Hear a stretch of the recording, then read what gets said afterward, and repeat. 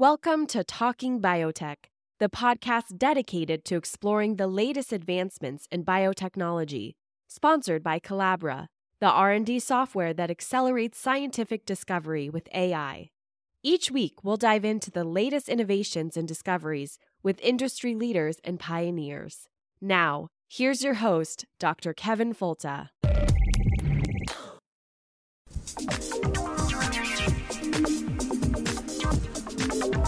Greetings, Talking Biotech listeners. Welcome to a special clarifications episode on the Talking Biotech podcast. Now here's your host, Kevin Folta. Yeah, hi everybody, and happy Thanksgiving. It's kind of an odd episode today that I had to get done because it needed to be done. Now, I usually don't timestamp these episodes because I want them to be kind of durable capsules in time that are agnostic towards when they were produced. But this one needs to happen now based upon the last podcast I produced. It's not about being right, it's about getting it right. And over the last week, I expressed a lot of concern about that brochure being circulated by Food Democracy Now! And it's the one that made the claim that there's glyphosate, alarmingly high poisonous levels of glyphosate found in all of your, many of your grocery store items. Things like Cheerios, Oreos, that kind of thing. And at first blush, based on the information provided, there was clearly a high likelihood that the levels reported could not be real, based solely on the methods as reported. And these came from the Analytical Chemistry Lab. They came from Food Democracy Now! In their flyer. It was a skeleton of the methods, and the methods would be completely insufficient to make the claims they are making if those were indeed the methods. And so I feel that I'm 100% correct there. And really, because the main issue was, to get the numbers that they were claiming, you would need to first establish the evidence that you could recover the compound at all, and then do it faithfully within a given range. And that's kind of the first step in those kinds of analytical chemistry quantitative efforts. And so there's zero question in my mind at all that you can detect glyphosate down to a few parts per billion. We know that. It can be done. It has been done. That's real. Okay, that's for no doubt. Parts per billion, again, being seconds in 32 years. And that's good. And that's because we can check food, we can check the environment, we can make sure that what's being detected does not exceed a safe level. And we know of effects on aquatic environments.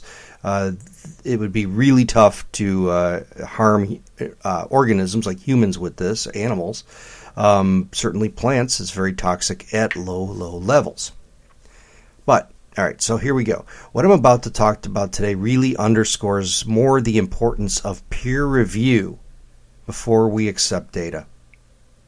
Now, when you publish claims in a document that's really inflammatory, with a baby-eating weed killer right on the cover, the work needs to be sober, balanced, and the claims must be extremely careful not to overstep what the data actually say. So last week after this report hit, I inquired with the laboratory that did the measurement to ask more about the procedure, and didn't get an answer for a few days, but when they responded, they did this after listening to my podcast on last Saturday's podcast, and after reading my blog. And I get the sense they weren't really thrilled and probably took my comments as criticism of their company and their techniques and their prowess in doing this, and it wasn't that at all. I'm sure they can do this. I mean, it's doable. It takes a big, expensive piece of equipment and expertise in analytical chemistry, which they obviously have. No question there. The issue is I know they can do it, but wasn't sure they did it. In other words, there's an email that was obtained that's circulating from Henry Rollins, the guy from Food Democracy Now!, not the guy from Black Flag. from the organization saying they want a cheap assay. They're not worried about accuracy. So they could have just, paid the company some money and said, here's some samples, give us estimates. We're not really concerned. Get us in the ballpark. That's what we're looking for.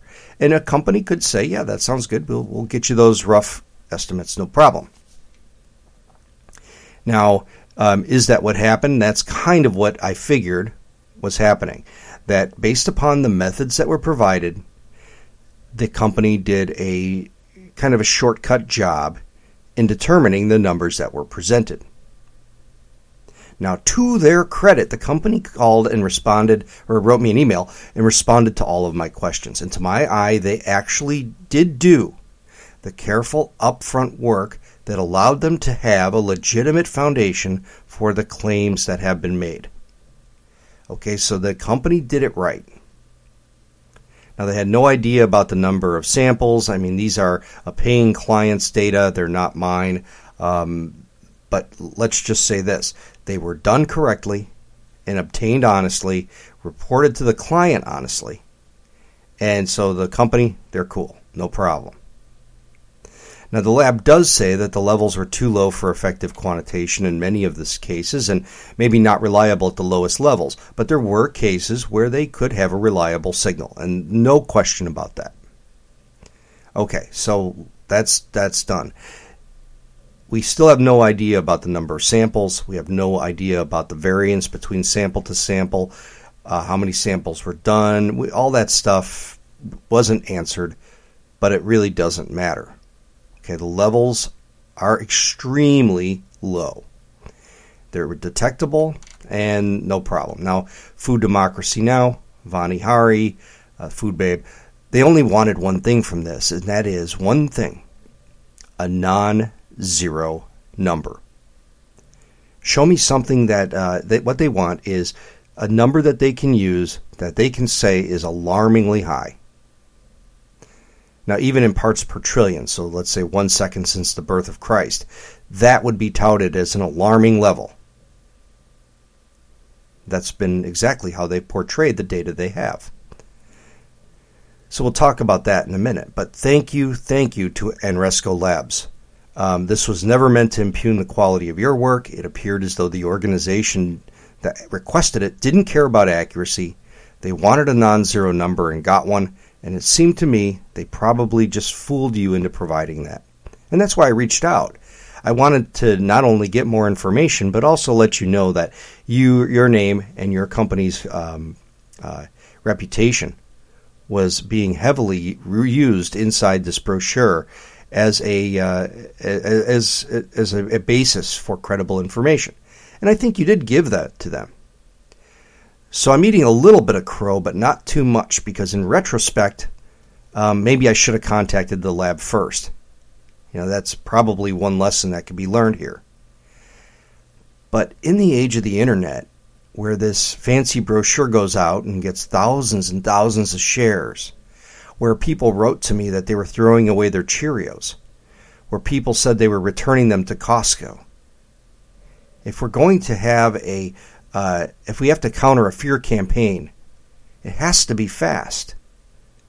And that's the internet's fault. That's the fault of the way that we communicate science these days through these kind of channels.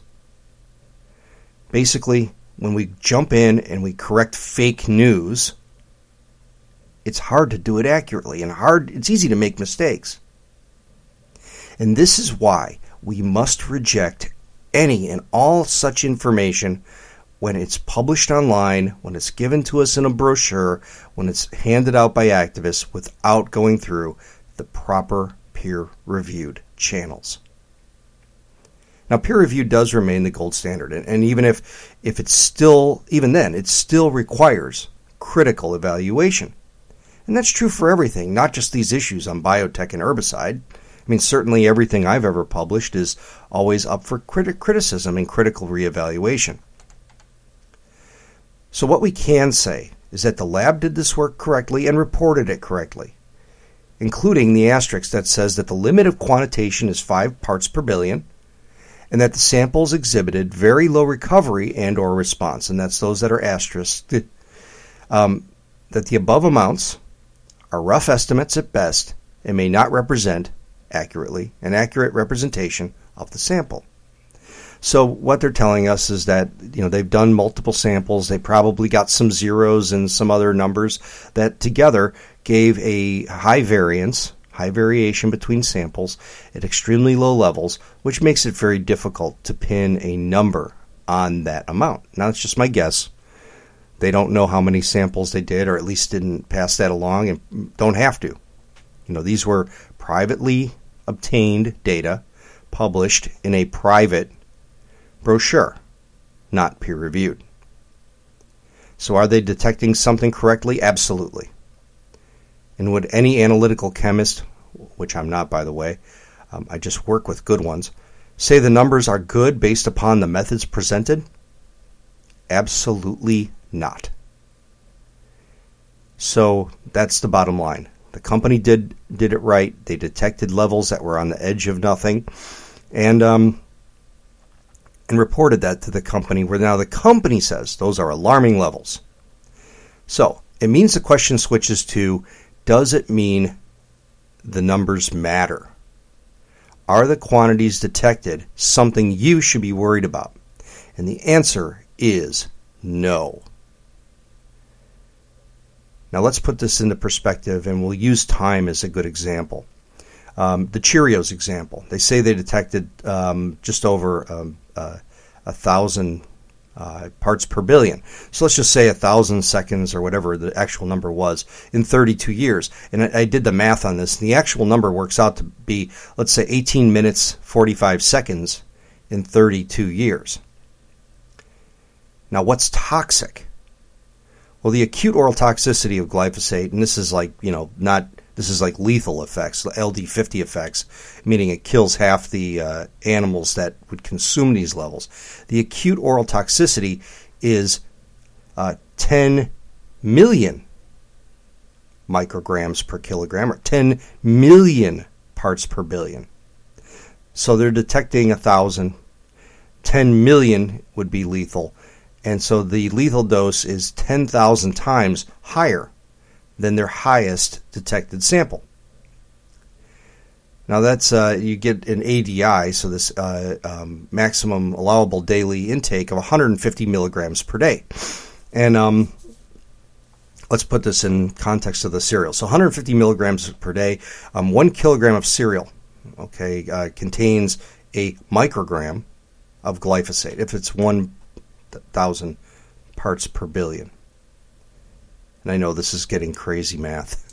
It gets worse because I bought a box of Cheerios, and I counted them. 4,793 Cheerios in a box of Cheerios. And so 4 boxes of Cheerios would get you to that 1 microgram. It would take 4,000 boxes of Cheerios to reach a milligram. It would take you 4 million boxes of Cheerios to get to a gram of glyphosate. So 4 million boxes of Cheerios to get to that gram of glyphosate. Now, I'm about 100 kilograms, pushing 220 now. Actually, not quite, but getting there, working up that way. So 100 kilograms times 10 grams per kilogram, which is the lethal dose, would be 4 billion boxes of Cheerios to get that acute lethal dose. Now, when Vani Hari calls this stuff poison, like she did all over her website, you would have to be poisoned, you would need to eat 4 billion boxes of Cheerios. And if you laid those end to end the long way, it would wrap around the earth 30 times. So good luck with that. It's also not clear why the organic products are coming back with any detectable levels. And, is it the method? Is it, the company used? Is it the manufacturer that's commingling genetic engineered and non-genetic engineered product, or glyphosate treated and non-glyphosate treated product? Or is it the farmer who's not accurately reporting? And the bottom line is, who knows? Who cares? It's on the edge of nothing. It's a physiologically insignificant dose, and it really doesn't matter. So the bottom line is, Thank you for listening to the clarification. Am I moving the goalpost? Absolutely. But that's what science does when we're confronted with evidence. We move the goalpost and we take on a different discussion. It does not change that this brochure from Food Democracy Now! Basically used a good lab technique and a reasonable laboratory to find a non-zero number, and then now is using that reliable detection to scare people about their food. And it's using science, numbers that don't stand up to peer review and could never, ever pass peer review as presented. So incomplete methods, overstepping data, making leaps that you can't make honestly, that's kind of the hallmark of the folks who are against genetic engineering. They don't use the correct scientific methods nor the correct conventions on showing our work and discussing it in a fair and honest way. So, to conclude, we can trust the numbers, yes. That's exactly what the company says. There's no statistics, no idea how many samples, no variation. If the company says that these numbers are unreliable and they're asterisked, that is an honest assessment. They just can't say they're reliable numbers. And it's also important to notice that in the website of the Detox Project, they leave those asterisks out. And they don't present the phrase that the company gives, saying very clearly that the numbers are exhibit an extremely low recovery and response, and that they're rough estimates and do not necessarily represent accurate representation inside the sample. They leave that out. How convenient. So does it mean that report is valid? Absolutely not. It never went through peer review, and it should not be considered legitimate. Now, does this mean you should stop eating Cheerios? No. The levels that have been detected are impossibly small. And they're at the limit of detection. They're getting close. And certainly, it's a testament to how well we can detect something that's almost not there. So I do thank Anresco Labs for answering my questions on the day before Thanksgiving. I know everybody probably wanted to go home, and this guy from Florida wants to know about how many Cheerios you stuck in the blender. What have I learned from this? Well, people want honest and correct information, and I try to provide that as fast as possible. I mean, the day this stuff broke, I had a million things to do. And I didn't want to write a blog. I didn't want to think about this. I didn't want to have to sort through it. But I did it. It cut into my gym time. It cut into the whole other stuff that I had to not do because I took the time to do this. I did reach out to the company. Took them time to respond. That they normally don't respond at all. So thanks. But what we really need, and the way to fix this, is we need to demand more honesty from organizations like Food Democracy Now!, Organic Consumers Association, or the Food Babe. They're taking numbers that are on the edge of nothing and using them to scare people that their families are being poisoned. I think that's the real problem here. It would be nice if I could not have to look at these things critically and try to debunk them in the first place. So as the story continues to develop, I'll continue to make corrections or additions. It's about getting it right. And, I apologize to anybody who felt slighted by this in the company. It wasn't a dig on your professional expertise. I know analytical chemists and work with them very carefully, very closely, and respect them very much. So your ability to detect something on the edge of nothing is a pretty cool technique and good stuff.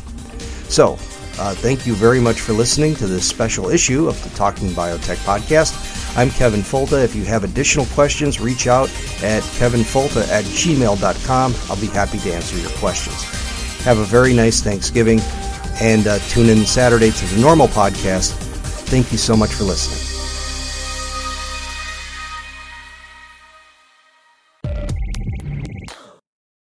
You've been listening to Talking Biotech, sponsored by Collabra, the platform that bridges the gap between siloed research tools. With Collabra's electronic lab notebook, scientists can work together in real time, sharing data and insights with ease. Revolutionize your research collaboration. Sign up for a demo today at collabra.app, COLABRA.app.